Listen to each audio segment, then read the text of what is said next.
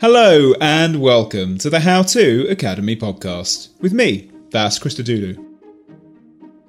Steven Pinker is back in London next week when he'll be in conversation with none other than Richard Dawkins. There are a handful of tickets left to this and there's a live stream too if you can't make it, but I hope to see you there. To give you a little taste of what to expect, I want to share another of the amazing conversations we've hosted with Steven over the years. This time with the actor and broadcaster Stephen Fry, discussing Steven's book Enlightenment Now. Hope you enjoy it. Thank you so much, everybody. It's a thrill to be here. I love sitting next to heroes, and Steven is a hero of mine. As John has said, and as I'm sure most of you know, he is one of the leading public intellectuals. There are other phrases one can use, but I hope you accept that one, in the English-speaking world.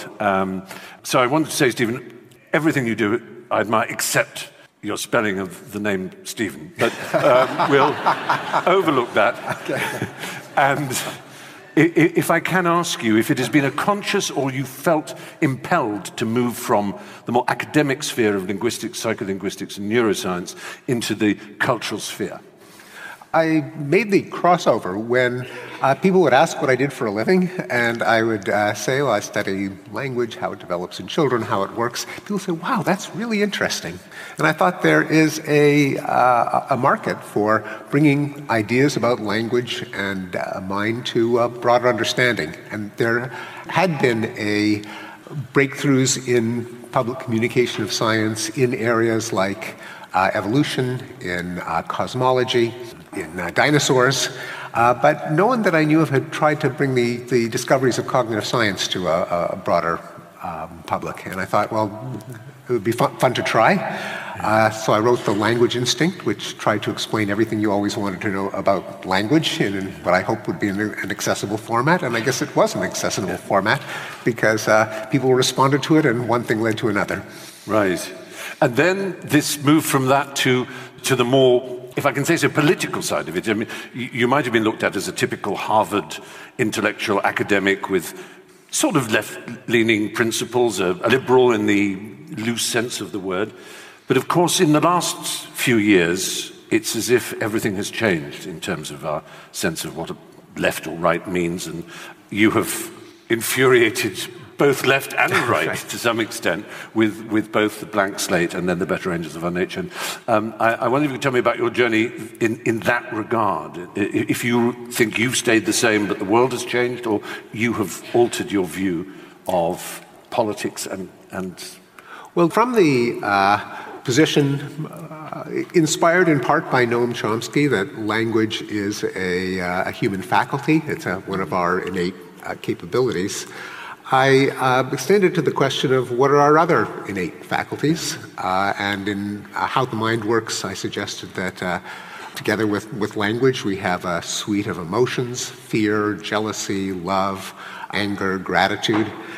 We have a set of ways of construing the world, a kind of intuitive physics, an intuitive biology, and an intuitive psychology. We have aesthetic reactions to the world, a sense of which landscapes are beautiful versus threatening, which faces are attractive or not, and that this suite of psychological reactions could be explained in large part by evolution, the forces that give rise to innate mechanisms. But positing a complex human nature, at least for a lot of the 20th century, and beforehand, had a kind of more of a right-wing aroma than a left-wing aroma. Despite Chomsky himself, who was, of course, a rather flagrant leftist, as Mitt Romney might say, severe leftist. He called himself a severe conservative. So Chomsky did violate that equation. But there had been a kind of in traditional liberalism, a kind of utopian vision that was based on the assumption that human nature was infinitely malleable, so that we were not saddled with fatal flaws. We did not have to accommodate human jealousy or dominance, desire for revenge, differences between the sexes. But with the proper socialization and child rearing, we could engineer society to in turn engineer humans. Yes, I mean, in a way, it comes down to the very simple nature-nurture debate, that you were pushing it more towards nature. There was evolution, we were programmed, encoded with certain faculties and ways of perceiving the world and responding to it, as opposed to those being acculturated and the gift of a society in which we were born. Is that in a sense, although in a sense, yes, and although what evolution programmed into us was a set of mechanisms, all of which could learn, because it would be a stupid organism indeed that did not respond to information about the environment, including other people. But and what I explored further in the blank slate was the political and moral and emotional colorings of the nature-nurture debate. Why the nature-nurture debate is not just a scientific debate, but also a political one. And it's because traditionally there was at least a strand of left liberalism that seemed to be committed to humans as blank slates, as infinitely malleable, whereas there is a strain of conservatism that began with the assumption that humans are tragically limited, that we are innately competitive and jealous, and also limited in our cognitive faculties, with implications such that we're not smart enough to design society from the top down, so we have to rely on distributed bottom-up systems like markets, that because humans are perennially tempted by conquest and exploitation, then we need deterrents like the rule of law and armed forces to deter invasions. So you had a kind of tragic vision which leaned a bit right, and you had a more utopian vision, depending on a blank slate, which leaned a bit left. I kind of explored those historical roots and then tried to scramble them by pointing out that it's really not a dichotomy, that if human nature is complex, if it has multiple parts, then there isn't you don't have to come down on the side that either humans are inherently selfish, tragically flawed, ultimately limited, or infinitely malleable plastic blank slates. That rather we have a set of motives, some of which have regrettable features, like our desire for revenge. On the other hand, there are parts of human nature that can channel and control and inhibit our darker impulses. We have a capacity for self-control in our massive frontal lobes.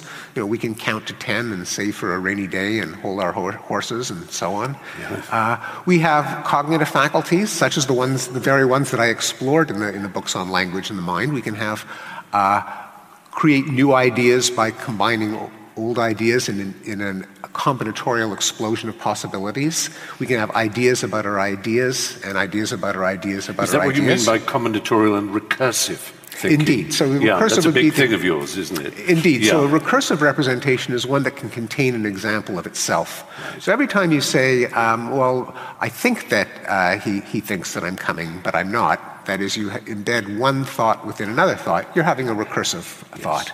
And that covers theory of mind and various other things. Yeah. So theory of mind is, essentially depends on kind of a recursive mentalizing. Being able to picture what other people might think. Indeed. And thanks to language, we also have the ability to learn from each other. And so as society tries out innovative arrangements, and some of them work better than others, we can share our ideas about which ones that work and which ones that don't. So there is scope for progress, for social improvement, given the toolbox that evolution gave us, the cognitive toolbox. Right. So again, using your language idea, it may be true that the language instinct, competence, is encoded into us. But that doesn't mean we're all going to speak the same language. Well, yes, indeed. That whatever nature gave us is a set of systems that are infinitely designed flexible. To be nurtured in the sense that even a capacity for language is not a capacity for English or for Japanese. It's a capacity to take in information from our fellow humans and allow us to speak and understand an infinite number of sentences going forward. And I will share with you my terrible joke, which is that it's actually a mistake to think it's just nature and nurture. It's about human will and the passion to succeed, in however brutally. So it's really nature, nurture, and Nietzsche. We'll come to Friedrich Nietzsche very soon because he's very much a bugaboo of yours. Yes. But if we now look at this extraordinary book, Enlightenment Now, most people have an idea of what maybe the Enlightenment is. We can think of printing giving rise to the Renaissance, giving rise to science and the Age of Reason, which then gives rise to what is known as the Enlightenment. And I'd love you just to sketch briefly, you can use your wonderful quotations from Kant, if you like, who himself defined Enlightenment, Aufklärung. I wondered if you could just explain what you see the Enlightenment as meaning. I identify three themes as animating the Enlightenment, and they form most of the subtitle of the book. Reason, science, and humanism. Progress. Which collectively lead to progress, indeed. Yeah. So reason comes from the realization that traditional sources of belief are actually generators of error. Things like authority, tradition, dogma, charisma, hermeneutic parsing of sacred texts, the subjective glow of certainty, and that there's no substitute for reason. And in fact, reason is, in a very real sense, not negotiable. Because yes, but also even unreasonable ideologies use reason to justify themselves. Indeed. That's an important point, isn't it? Indeed, that as soon as you even began to propose some alternative to reason and tried to persuade people why it was better than reason, you kind of lost the argument. Because as long as you're not threatening people, as long as you're not amassing an armed posse to convert people to your cause, as long as you're not bribing them, as long as you're giving them reasons, as long as you would insist, if challenged, that you're not full of crap, that people should take you seriously, then you've surrendered the point. You have. It would be like saying there's no such thing as time, and I will tell you about it tomorrow. It just doesn't make sense. If you say this is why there is no reason, the word why is a reason word. Precisely. That's exactly right. And reason, as you say, is the absolute basis, the non-negotiable basis of the Enlightenment. Exactly. Yeah. Then science comes from the conviction that the universe is intelligible, that we can try to explain things, and moreover, we can, since we can't a priori be certain of any of our explanations, we have an imperative to test them, to calibrate them against reality, and to reject the ones that the world tells us are And that's false. What we call sometimes empiricism, for example, the testing of the validity and repetitive truth of an observation, for example. Indeed. Yeah. And science, it's often said that science can't give us our values, that it can tell us about how the world does work, but not how it ought to work or how we ought to behave. And that is true as a matter of kind of a logical categorization. That is, a statement of fact and a statement of value are not the same thing. On the other hand, there are many insights of science that I argue must form part of the worldview, including the moral worldview of any educated person, such as naturalism, that the laws of the universe have no goal or purpose related to human well-being. That the laws of physics, they just don't care about you. They don't.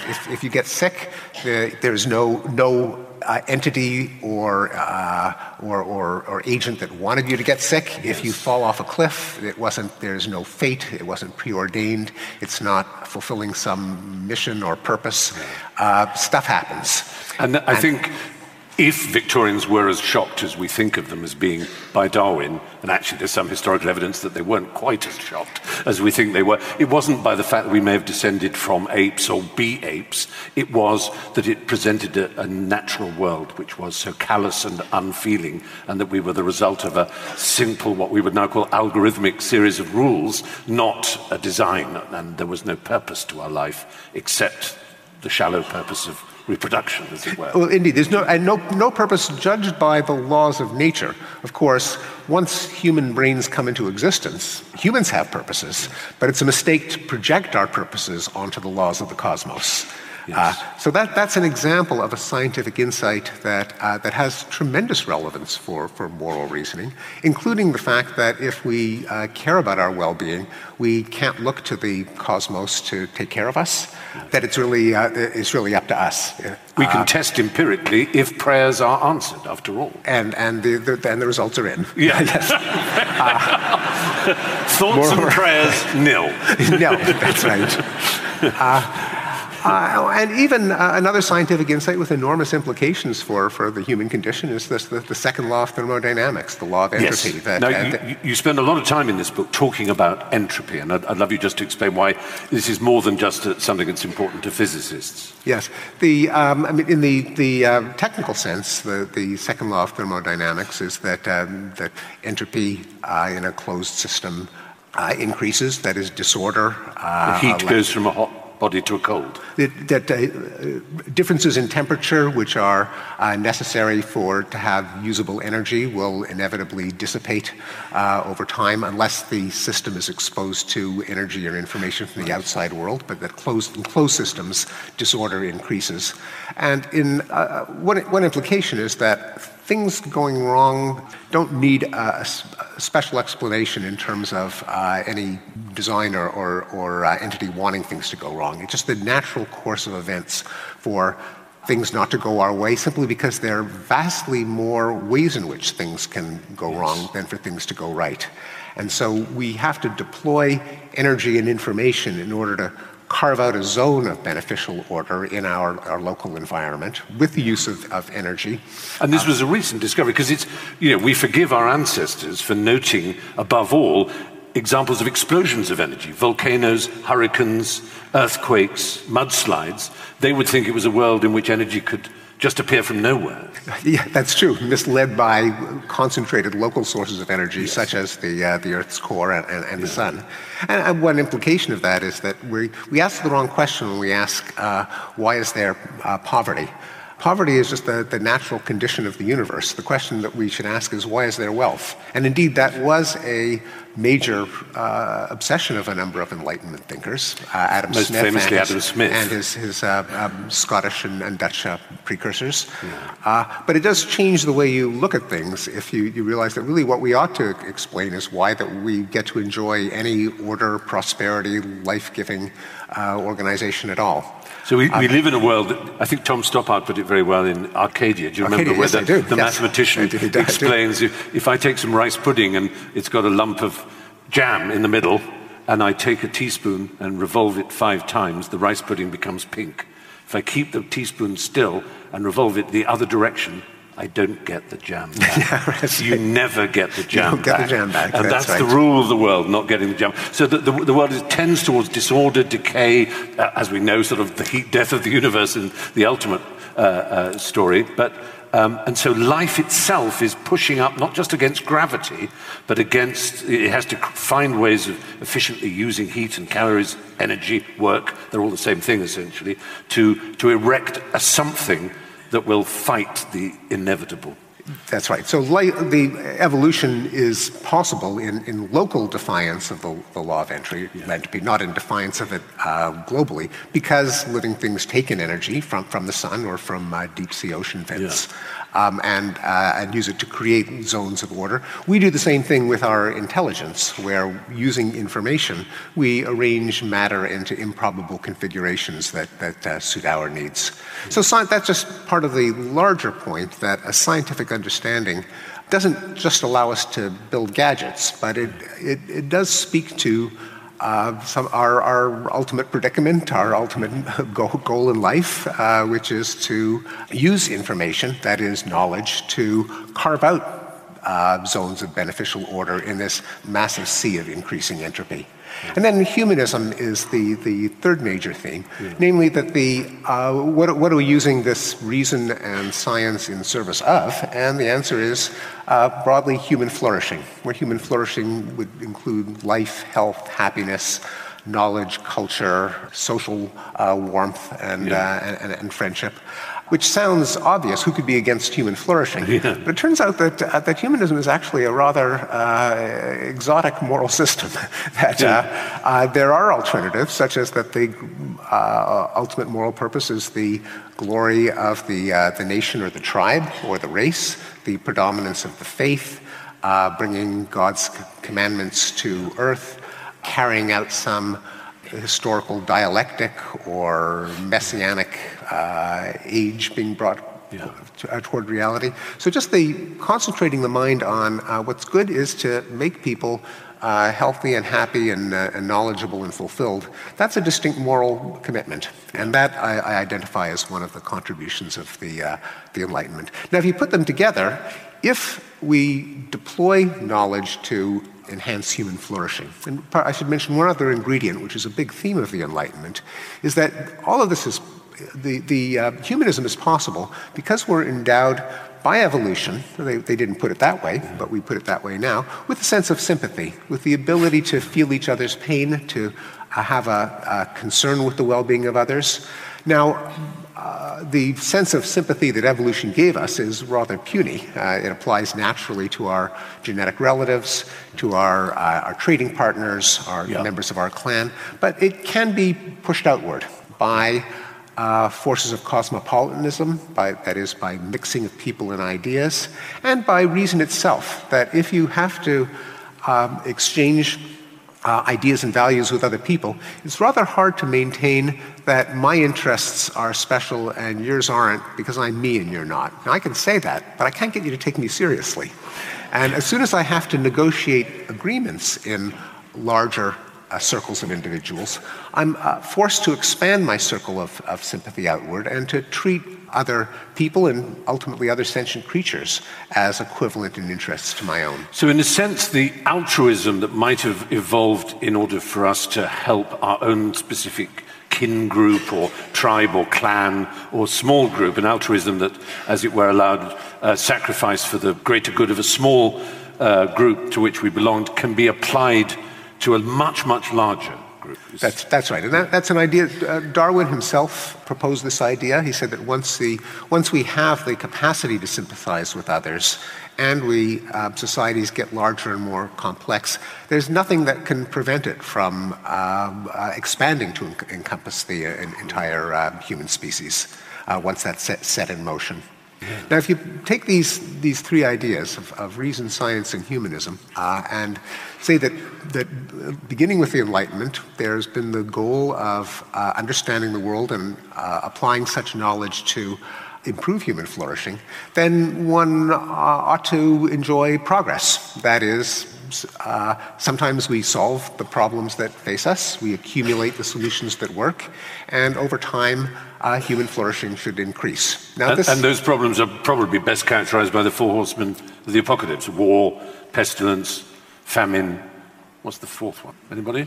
Death, obviously, yeah. Death. Yeah, death. Seems kind of... We're looking forward to the end of this century. Yes. Seems kind of redundant. Yeah, it does, really. Yeah. But really could be three horsemen. In a sense, that's what they can address, which were the hugest problems mankind faced for millennia. Indeed. Yeah. And all of which are concomitants of the fact that we evolved by evolution in a universe governed by entropy. And death is the ultimate kind of entropy as far as humans are concerned. Our bodies merge with the soil eventually. So that's the hope. And then one could ask, well, the Enlightenment ideal of progress sounds good in theory. How did that Enlightenment thing work out? And that's what you have become very well known for, is taking a lot of time, patience, and indeed graphs to explain how, in fact, that Enlightenment project has, in your opinion, worked. First with the better angels of our nature, and now with this. You really are very, very keen to show in every aspect how, across different nations and different parts of the world and different times in history, the uptick of Enlightenment has served mankind. That's right. Now, 200 years later, we can answer the question, and the question is: there's been enormous progress, and you can graph it, and I did, and thanks in large part to the works of Max Roser, who is here, the Oxford economist, who's the proprietor of the website Our World in Data. But thanks to that and other publicly available sources of data on human flourishing, you can answer the question, have we made progress or not? Well, to take just one example, through most of human history, life expectancy at birth was around 30. Today, in the developed world, it's greater than 80, and in the world as a whole, it's 71. And very, very few people guess that it's that high. So the ultimate good, the ultimate resource, life itself, has vastly increased. Partly it's because of the reduction in childhood mortality. Even in what we think of today as a affluent, healthy country, Sweden, almost a third of Swedish children died before the age of 5, a little more than 200 years ago. And then the rate of child mortality plummeted in the 19th century. And what Sweden went through, then other countries went through, including today's the countries that tragically still have the highest rates of child mortality, such as in sub-Saharan Africa, but their rates are plunging as well. And similar stories can be told for education. The world is becoming literate. I think it's on the order of 80% of the world can read or write, whereas the historical average, even in Europe, was closer to 10 to 15%. And the people who are illiterate tend to be in their 60s and 70s. Right, and so they're dying. We know which way the trend is going. Yes. And girls as well as boys, so the world is approaching gender equality in education and literacy. You also see progress in violent crime in any region that's beyond the reach of the law. In frontier regions, in the kind of anarchical, feudal patchwork of medieval Europe, there were rates of homicide that were 30 to 50 times higher than what we see in European countries today. This is not war, you're talking about No, this crime. is highwaymen and brigands and barroom fights and ladies slipping arsenic into their husband's tea and all of those kinds of personal violence. So that's plunged, including even in an outlier for a lot of these trends is, at least among Western democracies, is the United States.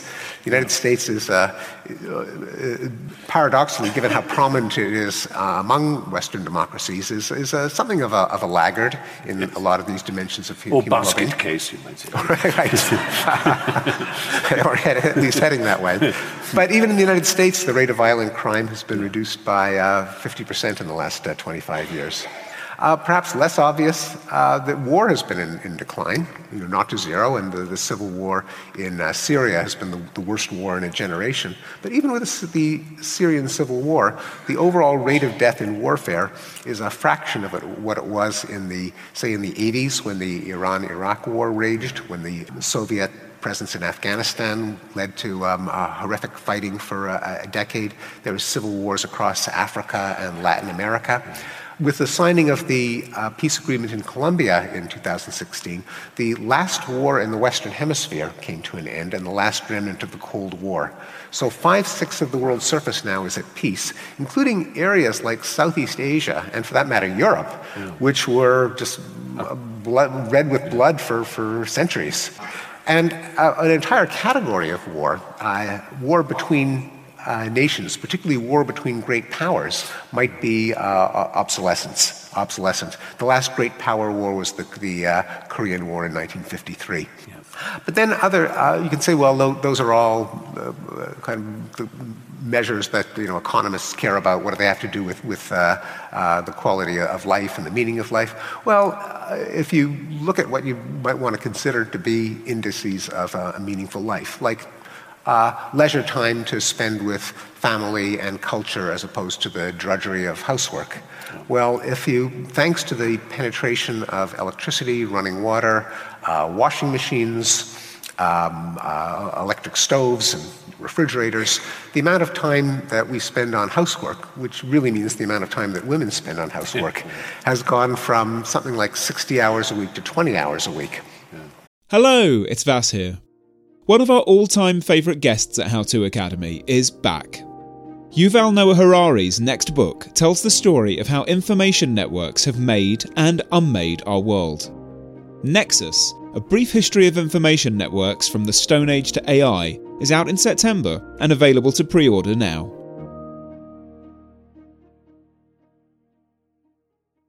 Hey there, I'm Dr. Maya Shankar, and I'm a scientist who studies human behavior. Many of us have experienced a moment in our lives that changes everything, that instantly divides our life into a before and an after. On my podcast, A Slight Change of Plans, I talk to people about navigating these moments. Their stories are full of candor and hard-won wisdom. And you'll hear from scientists who teach us how we can be more resilient in the face of change. Listen on the iHeartRadio app, Apple Podcasts, or wherever you get your podcasts. Hello, it's Vas here, recommending you a new book from our friends at Firm Press. This May, the author of The Argonauts and other genre-defying, unclassifiable modern classics, Maggie Nelson, is back with a new collection of essays. It's called Like Love. The collection celebrates art, artists and thinkers including Prince, Bjork, Sarah Lucas and Judith Butler. Like Love is available to pre-order now in hardback, ebook and audio. The number of hours that we work has fallen by about 20 hours a week in the last century, from the days of Bob Cratchit and the Christmas Carol. And so with the combination of less time devoted to housework and less time spent at work, the amount of leisure time has increased, both for men and for women. For women, it leveled off in the 90s, and I was kind of puzzled about this. In fact, even had a bit of a dip. The reason is that women spend more time with their children today. So a working mother or a single mother today spends more hours of time with her children than a stay-at-home married mom did in the 1950s. Right. And you're confident that correlation is actually causative? According to the time use studies that I plotted, right. That's what they found. Because obviously people will, I mean, the Freakonomics book, for example, would say that American crime rate has gone down because abortion rates went up at exactly the time that a generation of criminals would have been born that weren't up because of Wade versus Roe. I'm sure you've read that book. Yes. Nice. That turns out not to be, it falls into the category of too cute to be true. Right, okay. So that turns out, I mean, it was an ingenious theory. It's not the right thing. And obviously one of the first things that would have been put to you, because a lot of people will be hissing and saying, but. We're used to damning our own culture, to seeing it as destructive, to seeing science as ruining the world, from going from a biosphere, for a geosphere to a biosphere to a noosphere, or if we now like to call it the Anthropocene, that we have altered Mother Earth, and also all these things you've said have brought us so much leisure time and peace and prosperity. Surely they've also brought us anxiety, unhappiness, suicide, and this is the illness that is the price we pay for all the benefits that the Enlightenment may have given us. But you address this in the book as well. Yes, so I have a chapter on happiness where I look at data on just self-reported happiness. You just ask people, how happy are you? I mean, who could be a better judge? Or imagine the worst possible life that you can imagine, and let's call that the bottom rung of a ladder, and the best possible life you can imagine, let's call it the top of the ladder, and there are 10 rungs. What rung would you say you're at? That's another way of asking a related but not identical question. When you do that, you find that in a majority of countries for which we have data over time, happiness has increased. But more, that only gives you a sample of countries where the data go back. They don't go back that far. On the other hand, we also find that those data tend to correlate with GDP per capita. So contrary to the idea that money can't buy happiness, I mean, it can't, exactly for every individual, but on average it kind of does. And so as the world has gotten more affluent, and all countries have gotten more affluent, there's reason to believe that world happiness has risen. As for depression, anxiety, psychopathology, there's a widespread belief that we're suffering from a new epidemic of mental illness, particularly depression. But it turns out not to survive fact-checking, that there's been more awareness of depression, there's more, as you know, diagnosis, and also removal of stigma so that people share their experience of suffering from depression, which has the beneficial effect of having other people coming out and noting their own and getting treatment, which can be effective. But it leads to an illusion that depression has actually increased. And the surveys that try to apply a constant yardstick over the decades suggest that it has not. Yeah. A bit like homosexuality, because mad gay people like me have come out, it seems there are more of us, but it's simply that we're noisier, perhaps. Right. And then there's Thomas Piketty and others have focused on the issue of inequality, that it seems to be going that way. And you also have things to say about that are quite sort of, eye-popping to some extent. So inequality can be measured a lot of different ways. This is something that I discovered as I kind of sank further and further into the inequality tar pit. And even it's very hard to get an economist to say, well, what exactly is the Gini index for the United States in the year 2015? And you can get like 5 different answers depending on how it's calculated. But a couple of things I was able to establish from this dip into the literature, and partly with the help of Our World in Data. One is that globally inequality is decreasing, that across the planet. That whether it's measured in comparisons across countries, where each country is a unit, or as best we can estimate it in the global population, inequality is decreasing, and that's just because poor countries are getting richer so much more quickly than rich countries are getting richer.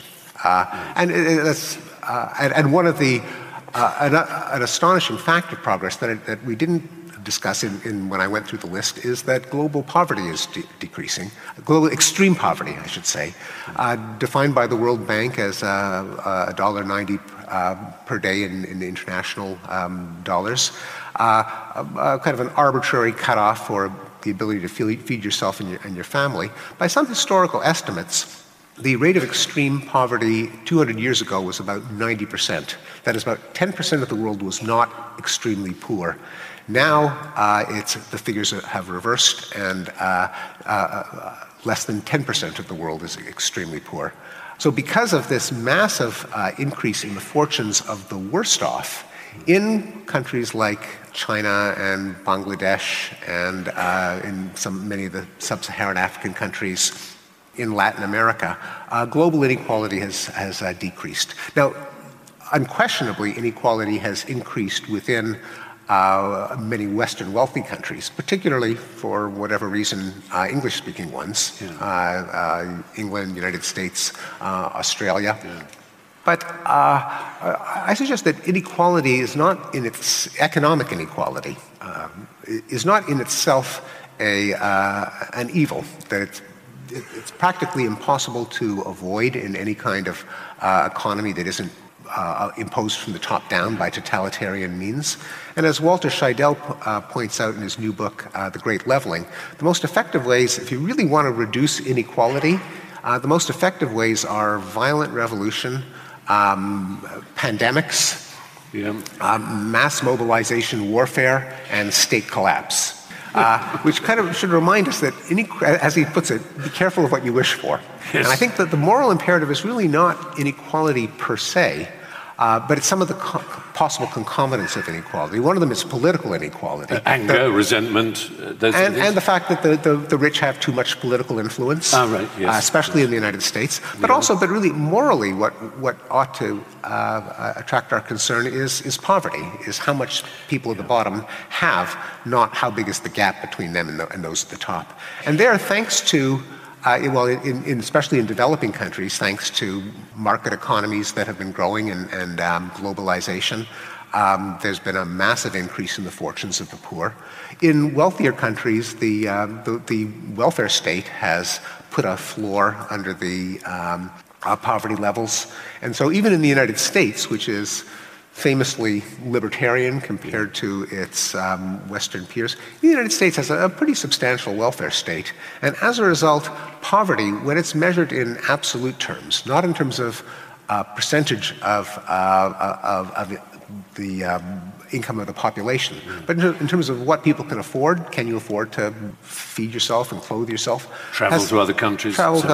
It's fallen from about, depending on how it's measured, from about 30% of the population in 1960 to something like 5% of the population now, when it's measured taking into account government benefits and the falling cost of many goods and services.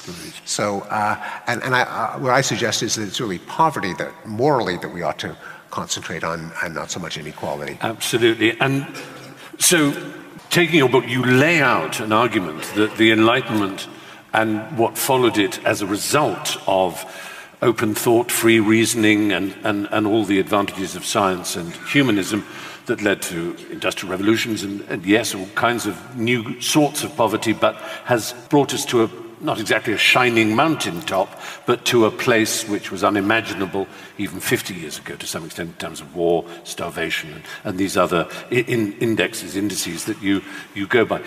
So the book might have stopped there, but of course, really, you could subtitle it not The Case for Reason, Science, Humanism and Progress, but the Enlightened Society and its Enemies, with a bow to Hayek. So why is it that we, as children, grandchildren, great-great-grandchildren of the Enlightenment, seem to be so disrespectful of it, so doubting of it, so cautious, so skeptical? Why don't we accept that it has given us everything we have and speak its language?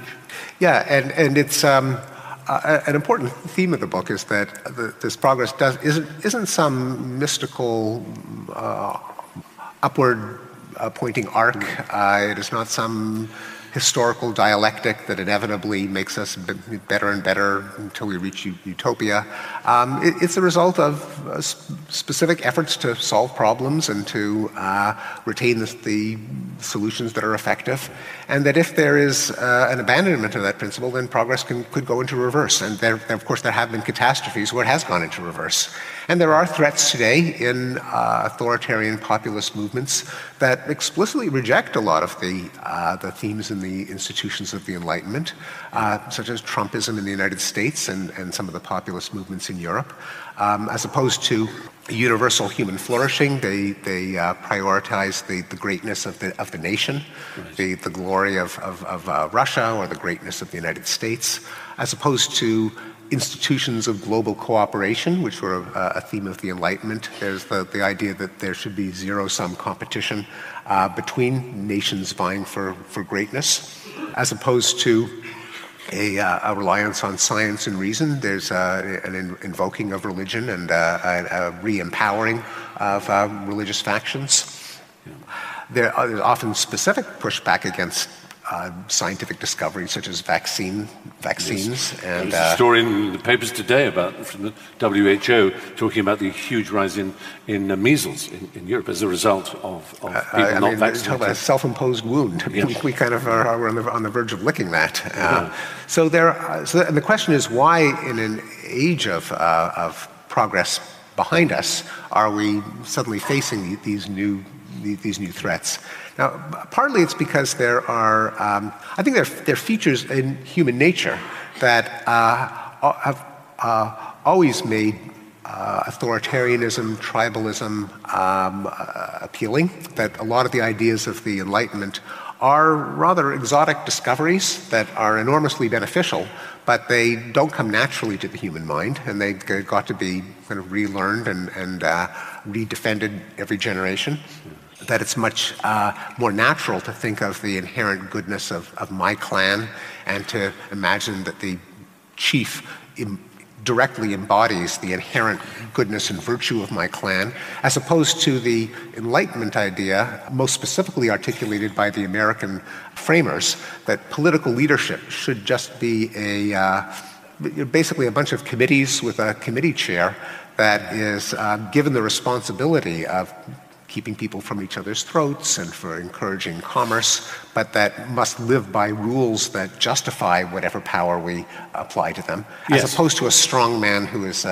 Because, using America and the Enlightenment and the beautiful white columns of Washington and the phrasing of the Declaration of Independence and so on, a lot of Americans, less than 100 years after America became a country were puzzled beyond belief why a country set out on such perfect Enlightenment principles and ideals should have descended into such appalling carnage. The most bloody internecine civil war still to this date in history in its civil war. The murder massacre of species of animal, and to us more importantly, huge tribes of Native American peoples in the cruelest possible way. Gangland violence beginning in all the cities. This was a country founded in exactly Enlightenment principles, written down by Jefferson, who is one of the heroes of the Enlightenment, influenced by Paine, another hero of the Enlightenment, and by Franklin. These glorious people, but they still believed in slavery. The Enlightenment gave rise first and foremost to colonization, the enslavement and the exploitation of native peoples, of ordinary people conquered and their lands. And so there's a way of seeing the Enlightenment as having been like a virus, and you can see why people in the third world might say, well, your Enlightenment didn't enlighten us. It was either you're changing your missionary stance from being a Catholic or a Methodist missionary to being an Enlightenment missionary, but I'm being a devil's avocado. Right. Yeah. No, I think it's, I do think it is certainly true that one mustn't identify the Enlightenment with the West, and particularly not with the United States, even though the United States Constitution and Declaration of Independence were magnificent Enlightenment statements. Yeah. But the Enlightenment clearly didn't penetrate large parts of the United States, which retained more of a kind of a manly culture of honor as a way of organizing society rather than principles justified in a set of propositions. And there's long been in the United States a divide more or less coinciding with the North and the South as to whether society should be organized by institutions justified by Enlightenment principles or by individuals defending themselves and their interests by defending their honor. Slavery, of course, is as old as civilization. Slavery is pretty much the rule rather than the exception until the 18th century. Yeah. All of the so-called great civilizations were slaveholding civilizations, including so-called democratic Athens, including Rome, including all the biblical civilizations. Yeah. And that was carried over and expanded in the Europe. A Christian might say, of course, that it was mostly Christians, dissident Christians who first suggested, the Wilberforce, people like that. Well, it was Quakers. Quakers, not indeed, yes. But the least objectionable religion. Exactly. Not all Christians are Quakers. There was a Fry who was one of the friends of Fox, who was an early. Yes. Oh, is that right? My mother's side is Jewish. My father's side is Quaker. So okay. But yeah. So I think it's anachronistic to connect the slave trade with yes, Enlightenment. I suppose the point I'm making is. Yeah. Religionists might argue that their religion, whether it's Islam or Christianity or Buddhism, is almost like a sort of serum, like Oliver Sacks's L-Dopa. You inject it in someone and they instantly have a structure and a way of looking at the world which can transform them and they can live by. But if you believe in the Enlightenment and the four pillars of it that you've adumbrated, then or laid out, then that isn't a serum. It clearly doesn't. It's not a magic bullet. It doesn't transform you or the world. It's a series of ways of working towards something. It's much tougher than a religion. It's not magical thinking. Right. And so there is a challenge, and I end the book by wondering whether, as many cultural conservatives claim, that modern secular humanism, liberal cosmopolitanism, Enlightenment values are just too tepid to engage human animal spirits, that they won't fire people up, and that religion will never go away because it speaks to deep yearnings in the soul, and likewise with nationalism. Yeah. I'm skeptical of that for a number of reasons. One of them is that societies that most carry out Enlightenment principles, the secular Western democracies like New Zealand and Denmark and Canada, they don't seem to be collapsing in spiritual enemy. They seem to be rather pleasant places to live. People seem to be doing just fine. They don't seem to be joining ISIS in great numbers to give meaning to their lives. They also are the main destination of people who vote with their feet. I mean, everyone wants to go to the great Enlightenment countries. That's where, including the people from the religiously excitable zones of the world. They don't want to stay there. They want to go to Denmark. And I raised the question of whether do we need the kind of secular humanist equivalent? Do we need humanist preachers thumping copies of Spinoza's Ethics on the pulpit? And well, you have, I won't say suffered, but you and people we know, Christopher Hitchens when he was around, and Richard Dawkins and Sam Harris and Daniel Dennett and others have been regarded as almost evangelical fundamentalist in your humanism, your secularism, and so on. How would you? I don't think that's true. I mean, it's certainly not true of me, and I don't think it's true of the so-called the four horsemen of the new atheism: Hitchens, Harris, Dennett, and Dawkins. On the other hand, paradoxically, the critics of secular humanism who say that it doesn't speak to the human spirit are almost calling for exactly that. Like, well, your movement isn't going to succeed until you have your evangelical prophets of secular humanism. And do we need to have humanist congregations where people kind of roll back their eyes in ecstasy and babble in Esperanto?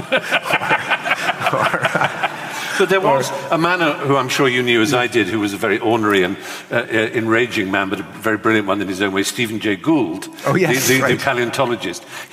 I think he was the man who first proposed what he called NOMA, the non-overlapping magisteria. In other words, he saw that where science and religion or spirituality they can have their own magisteria, their own realms, their own domains. I think it's ultimately very unsatisfactory because it's impossible for science not to, look at everything. But what is your view of that? That whereof we should not speak, we should remain silent, because Wittgenstein, an enemy of scientism, said. Right. How do you speak to that? Well, Steve Gould didn't seem to grasp that you could have a morality that did not depend on religion. He kind of gave religion the franchise for morality. Yes. He said, science can't dictate our morals, and strictly speaking, that's true. Although I think it can be exaggerated. Therefore, it's religion's job. But he kind of missed out on the whole Enlightenment thing, that you can justify morality in terms of, you could do it on utilitarian grounds. Yes. What makes the largest number of people well off is moral. You could do it on deontological grounds. There are certain principles like Kantian, life and choice, Kantian grounds. Yeah. And you don't. Or the social contract, I suppose, is the other. The social contract, indeed. And you don't have to call in a deity to do it. But for all of Steve's vast erudition and knowledge and he kind of missed the whole Enlightenment principle. I mean, that was, I think, was something of a vacuum in his. Some Stevens landscape. Can be wrong. I wanted just to quote one thing which really fascinated me, because it might be a criticism levelled at you, that here, when you talk about reason, you use two archetypes, as it were, two opposites, and you miss out the middle. And I think perhaps that's an interesting idea. You say opposing reason is by definition unreasonable. That hasn't stopped a slew of irrationalists from favouring the heart over the head, the limbic system over the cortex, blinking over thinking, McCoy over Spock. And now you may say, well, talking Star Trek seems a bit silly, but actually this is going to bring me to our dear friend Nietzsche. Now, Nietzsche, in his book The Birth of Tragedy, he pulled on two Greek gods, Dionysus and Apollo, to try and explain two sides of human nature, what Freud might have called the id and the superego, or the ego. It's hard to tell which it is. In other words, the Greek tragedy, as he saw it, was playing off on the tensions between the tribal, bloodlust, frenzied side of our animal selves and this rational, Apollonian, harmonious side of ourselves. And oddly enough, and Gene Roddenberry was a genius, if you look at Star Trek, there is McCoy, who's always going, "You green-blooded monster, Spock." And Spock is saying, "Fascinating." That one of them is logic. How can your logic account for that, Spock? And McCoy, the Doctor, is physical and primal and emotional. But the whole point is, in the middle is Kirk. Who tries to be both. That they will go to a planet which is all id, and Kirk will try and explain that there is such a thing as reason and order, or they will go to one that is all order, and he will try and say, where is your humanity? and you really do have it in for Nietzsche, because you see the neo-Nazi, or not neo, crypto or proto-Nazi side of Nietzsche, the man and Superman, which some people regard as a fiction that he was putting forward, not although he did die mad, so it's very hard to know. But I just wanted to see, the romantic movement constantly crashed waves against the wall of the Enlightenment. And it's still doing it today, the romantic sense of the individual, the maverick, aside from the tribe. And it can become insane in Nazism or Ayn Randism, but it also is something we can instinctively feel for, can't we? Yes, and I think it can lead to some great art, great plot lines, but it isn't much of a way to organize politics in society. and I might add, quoting from a great figure, you would not enjoy Nietzsche, sir. He's fundamentally unsound. Jeeves! Yes, Jeeves, exactly. Right. Yes, absolutely right. Jeeves like Spinoza. Jeeves like Spinoza, and to bring it good Jewish philosopher. Exactly, and to bring it home, Captain Kirk was played by a fellow Montreal Jew. William Shatner. Of course. Who was a landsman, who was part of my tribe. So. Now, it's good you mentioned Canada, because you are, of course, Canadian, and I suppose there is, the archetype public intellectual Canadian was the great Marshall McLuhan, a man of extraordinary influence to this day, whose prophecies and sense of how society would respond to what he famously called the global village, and the anxieties that the written word, the first information age movement would bring about. And you read him today, and it's still pretty astonishing. He's quite difficult to read sometimes, but an extraordinary man. And you have fitted this role as a Canadian public intellectual too. And the third man who's recently come rather into the news is Jordan Peterson. And while most people would have thought, well, there's Steven Pinker, he's a liberal humanist, and there's this Jordan Peterson, is he perhaps a bit right-wing? Does he sort of dog whistle a little for the alt-right? There was a famous, I'm sure you saw his interview here on Channel 4 television, did you, with Cathy Newman? Yes. Now, for those who don't know, he's also, like you, a psychologist, essentially, That's isn't right. he? Yep. And he's written some very successful books. But you both, I think, meet on your detestation of what you might call, what he would certainly call cultural Marxism in the campus. And you yourself have suffered from some extraordinary blowback on that. And I'd love to share the story of what happened to you recently when you spoke very sensibly about the nature of, deplatforming and all the things we are aware of in American, particularly American academic instance. Yes, I participated in an event at Harvard organized by the Open Campus Initiative, which is a student organization dedicated to free speech, belying the common accusation that the entire millennial generation doesn't get the concept of free speech, and they're just social justice warriors and snowflakes. And so these are Harvard students who are quite adamant in defending what they call an open campus, in conjunction with Spiked magazine here in the UK. And the panel that they convened was, did political correctness help elect Trump? And they had it on close to the anniversary of the Trumpocalypse, yes. November 8th. And they had me, they had Wendy Kaminer, a well-known Boston area civil libertarian, and Brendan Jones. And a number of us argued that obviously the Trump victory had a number of causes, but one of them was that there's certainly a sector of the population that voted for Trump, despite his flagrant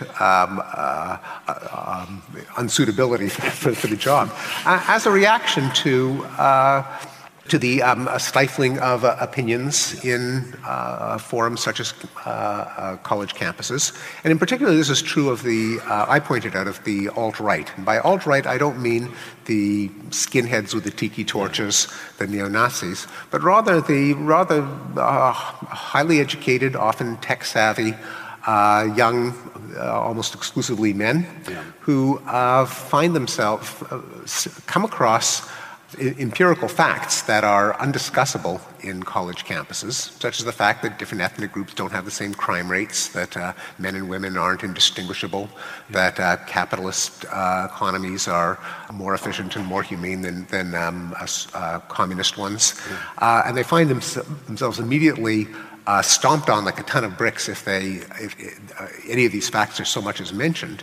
They withdraw, assuming that there are certain truths that the mainstream establishment can't handle.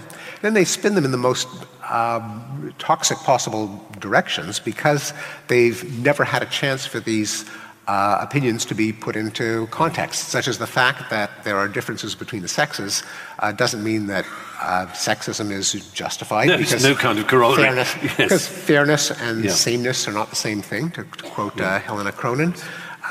That all abilities that show differences in the means show enormous overlap in the distributions, such as that there are a number of traits in which men on average are better than women, but many traits for which women are better than men. Likewise, the fact that there are differences in the crime rates now for African Americans and whites is just part of a general pattern that there are always differences in. But those secondary explanations, those glosses on the statistics aren't got to because... They've never got to. Because everything is closed down. You're not allowed to say there is more crime here than there. You're not allowed to say there are differences between genders here. Exactly. So you don't come across other equally relevant facts. Explain them. It used to be that Irish Americans had higher crime rates than Protestant Americans. That was a gap that disappeared, and so the black-white gap could disappear as well. But if you only get the taboo fact and not the context and the arguments that prevent you from taking that fact and drawing harmful consequences, then you will draw the harmful consequences. And you said as much at this meeting. And the result is the alt-right. And the reason that I know this has happened, this is not speculation, is that I've gotten emails from disturbingly former students of mine at Harvard, so these are no dummies, from young men in tech, Jamie Damore being an example, not that I've ever contacted him, but he's almost a prototype. And they are because of the suppression of speech and debate, the alt-right becomes their congenial landing site, and that's they feed each other on what else is being kept in the dark by the libtards, the lefties, and so on. Indeed, and they can say that there are certain things that are that the academic mainstream can't handle the truth, and there's a sense in which they're right, but then those ideologies can kind of fester without the proper immune response, and the result is that you have intelligent people voting for a bizarrely dangerous and unqualified candidate for president. Anyway, so those remarks were then doctored so that only the part that says that in which I noted that there are intelligent and educated members of the alt-right, which I know for a fact because some of them were Harvard students. And Milo Yiannopoulos went to Cambridge. Another example. And that was then doctored and presented both on left-wing sites and right-wing sites as a kind of support for the alt-right, whereas it was actually a tactic for starving the alt-right. So so sensitive, so hypersensitive, raw are the culture wars that you would suddenly being accused by the left of being right-wing because the right-wing had edited everything you had said and doctored it. Fortunately, both the Guardian and the New York Times came to my defense. There was actually an article in an op-ed in the New York Times entitled "How Social Media Are Making Us Stupid," and used that as the way that I was taken out of context as a prime example. I might be very stupid in saying that in the same way at the very beginning you said what language taught you about what's programmed, what's coded within us, how language is a faculty, allowed you to put that idea out into other human faculties.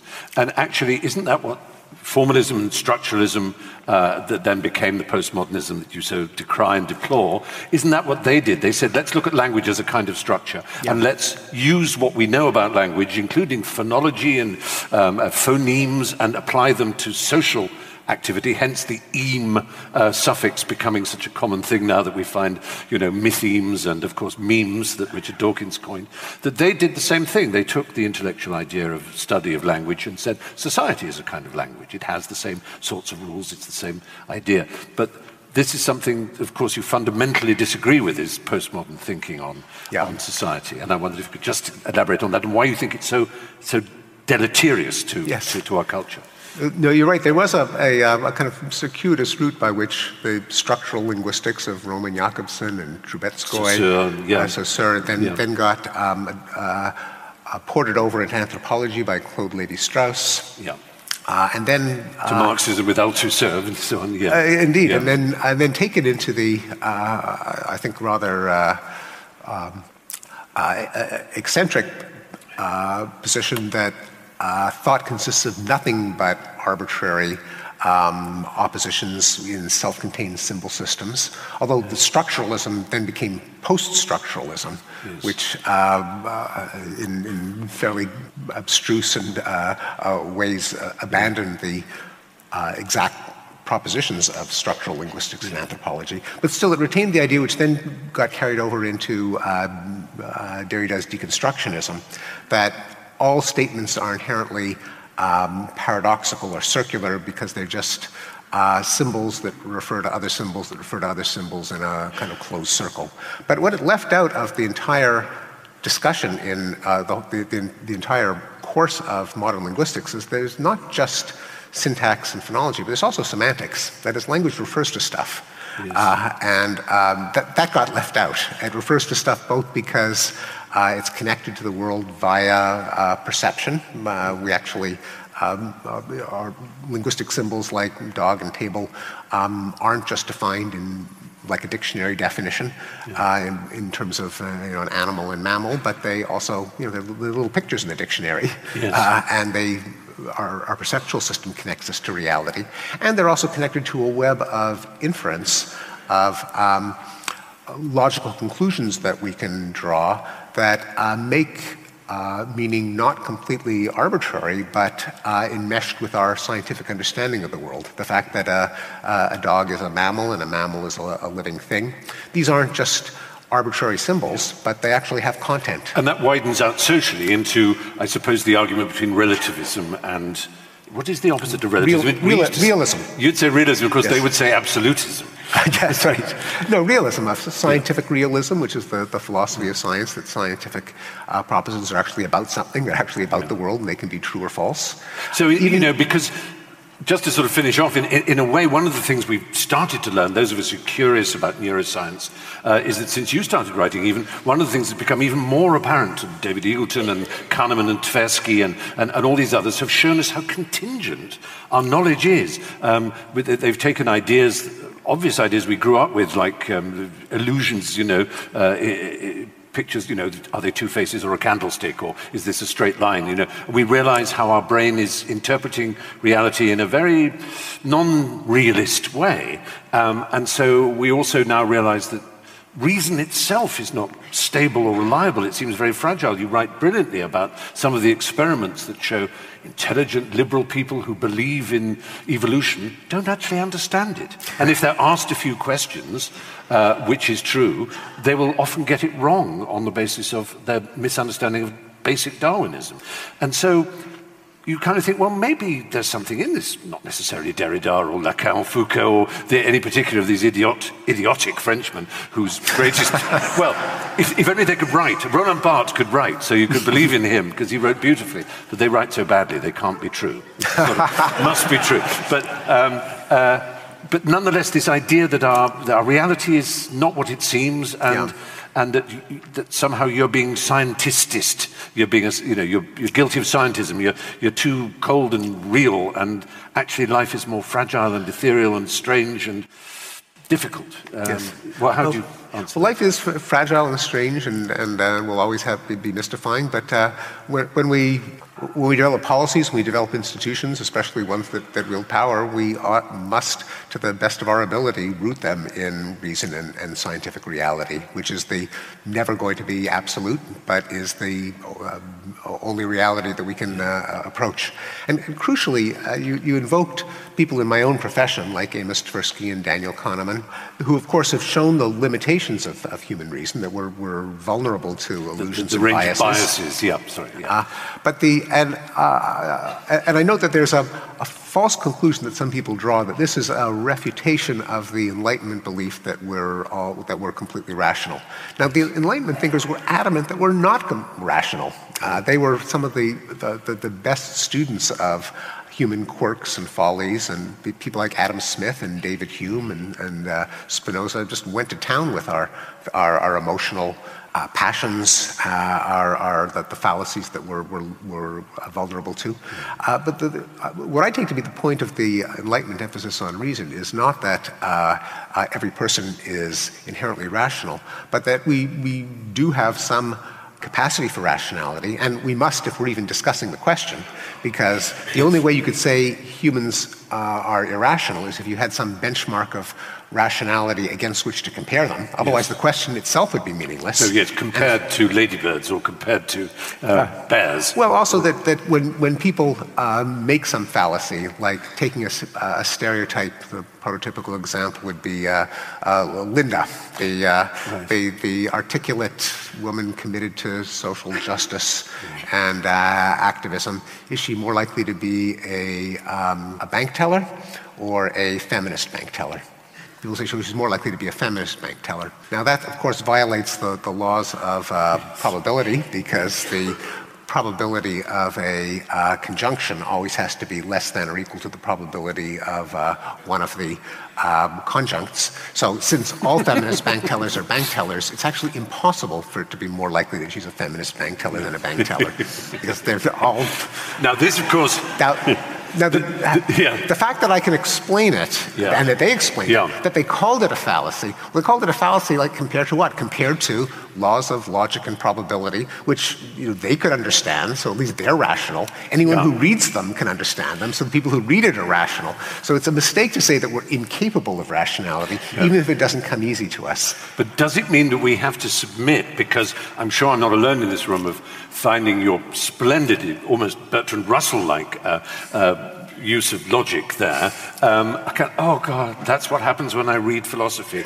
I have to turn back 2 pages. Yeah, I've got it, turn the page. I've lost it again, go back. Oh, darn. What was the proposition? What was the postulate? What was the syllogism? What was the, even in your, I have to say, your wonderful graphs that you and your friend here Max Rosa, produced, suddenly a word like percentile or quantile will come up, and if it ends in "ile," I don't know what it means. What's the difference in a percentage and a percentile? And I'm obviously, and so I have to basically say, Stephen knows what he's talking about. I assume he's right, and in a sense, some people would argue that that's no different to the hermeneutic exegesis that the priest and the hierophant is explaining to their obedient flock. Yes. Only I can interpret these facts, and the moment you start to use words that are from science and from logic, most of us go, I sort of followed it, and then you said conjunct. Oh, yes, okay. Then I lost it, Yes. So yes, so to the extent in which it feels like that, then there's been a failure, that I failed. Because it has to be... Richard Feynman would have claimed that he could explain it to an 11-year-old if it was Well, that is the aspiration, and indeed it would be completely contrary to the spirit of science for scientists to be considered to be some priesthood. Yeah. It's got to be that you might have to put a little work into it, but you can reconstruct the logic for yourself. It must be. And so the overall principle is that we obviously are capable of reason, just to have this discussion in the first place, and that there are norms and institutions that can foster reason collectively, if not necessarily individually in each one of us. So norms such as free speech, that if you say something, someone else is allowed to criticize it, so you can't rest on authority, such as empirical testing, such as peer review, such as double-blind studies, all of the, in the court of law, standards of evidence, standards of justice, fact-finding commissions, journalistic ethics, all of the principles that make us collectively smarter than any of us individually would be. And that's what we have to rely upon, not any assumption that any individual in isolation is particularly wise or rational. I mean, in the end, I'm always prepared to believe a mathematician or a scientist because they can say, at 3 minutes past 11 on the 23rd of June in the year 2031, there will be an eclipse here. And if you want, they'll show you they're working. Exactly. And I've never heard a priest or a spiritualist ever predict anything like that. Yeah, or I switch the switch and the light goes on.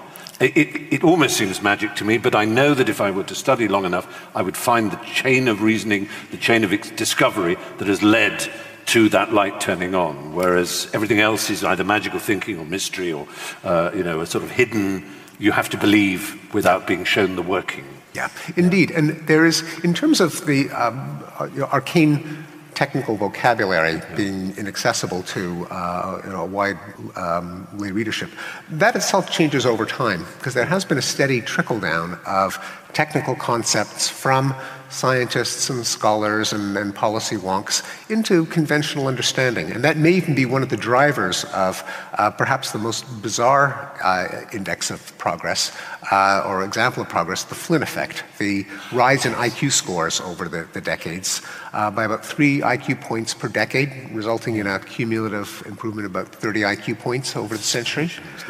And one of the explanations is how that could happen, given that it's not like we've... They read your books. Well, they've read... People have read books and had access to some of what started out as arcane ideas that then kind of proliferate through the population. And so ideas that we even take for granted now started out as pretty exotic concepts. So just an example, nowadays if someone said, well, I ate some dandelions and my headache doesn't bother me anymore. And you say, oh, that's probably just a placebo effect. Yeah. It's just a placebo. Now, the placebo effect was at one point a fairly exotic concept in epidemiology, but now most educated people kind of know what it is, or a correlation versus causation. Win-win situation, trade-off, market. Zero-sum game. Zero-sum game. Yeah. These are things we're familiar with, which are really quite complex ideas, might have been considered 100 years ago, needing a lot of explanation. Zero-sum came out of game theory, a fairly arcane branch of mathematics. Yeah. So what can happen is, with education, and also not just education in school, but in proliferation of ideas through the BBC and magazines and websites and so on, that the kind of baseline understanding can be smarter, it can become smarter, and so more sophisticated concepts become part of the conventional wisdom. Well, I have to say, as you saw, I got given a note here, and we've talked, so I could go on forever. I just love talking to you. I love the way you just open things up, and if enlightenment has that word light in it, and you do show us, you show light on all kinds of areas of our thinking and our behavior. And I do want to thank you and want to tell everybody here that Stephen will be spending 20 minutes signing copies of the book. But I know you'll want to join me in thanking him for his fascinating conversation. This week's episode starred Steven Pinker and was presented by Stephen Fry. The producers were John Gordon and Sam Algranti, and the series is made by myself and Esme Bright, with help from Nicole Wong. Our editor is John Doughty. Once again, you can join Stephen in conversation with Richard Dawkins on the 13th of October. To book and find out more, visit our website. Until next time, I'm Vas Christodoulou. Thanks for listening.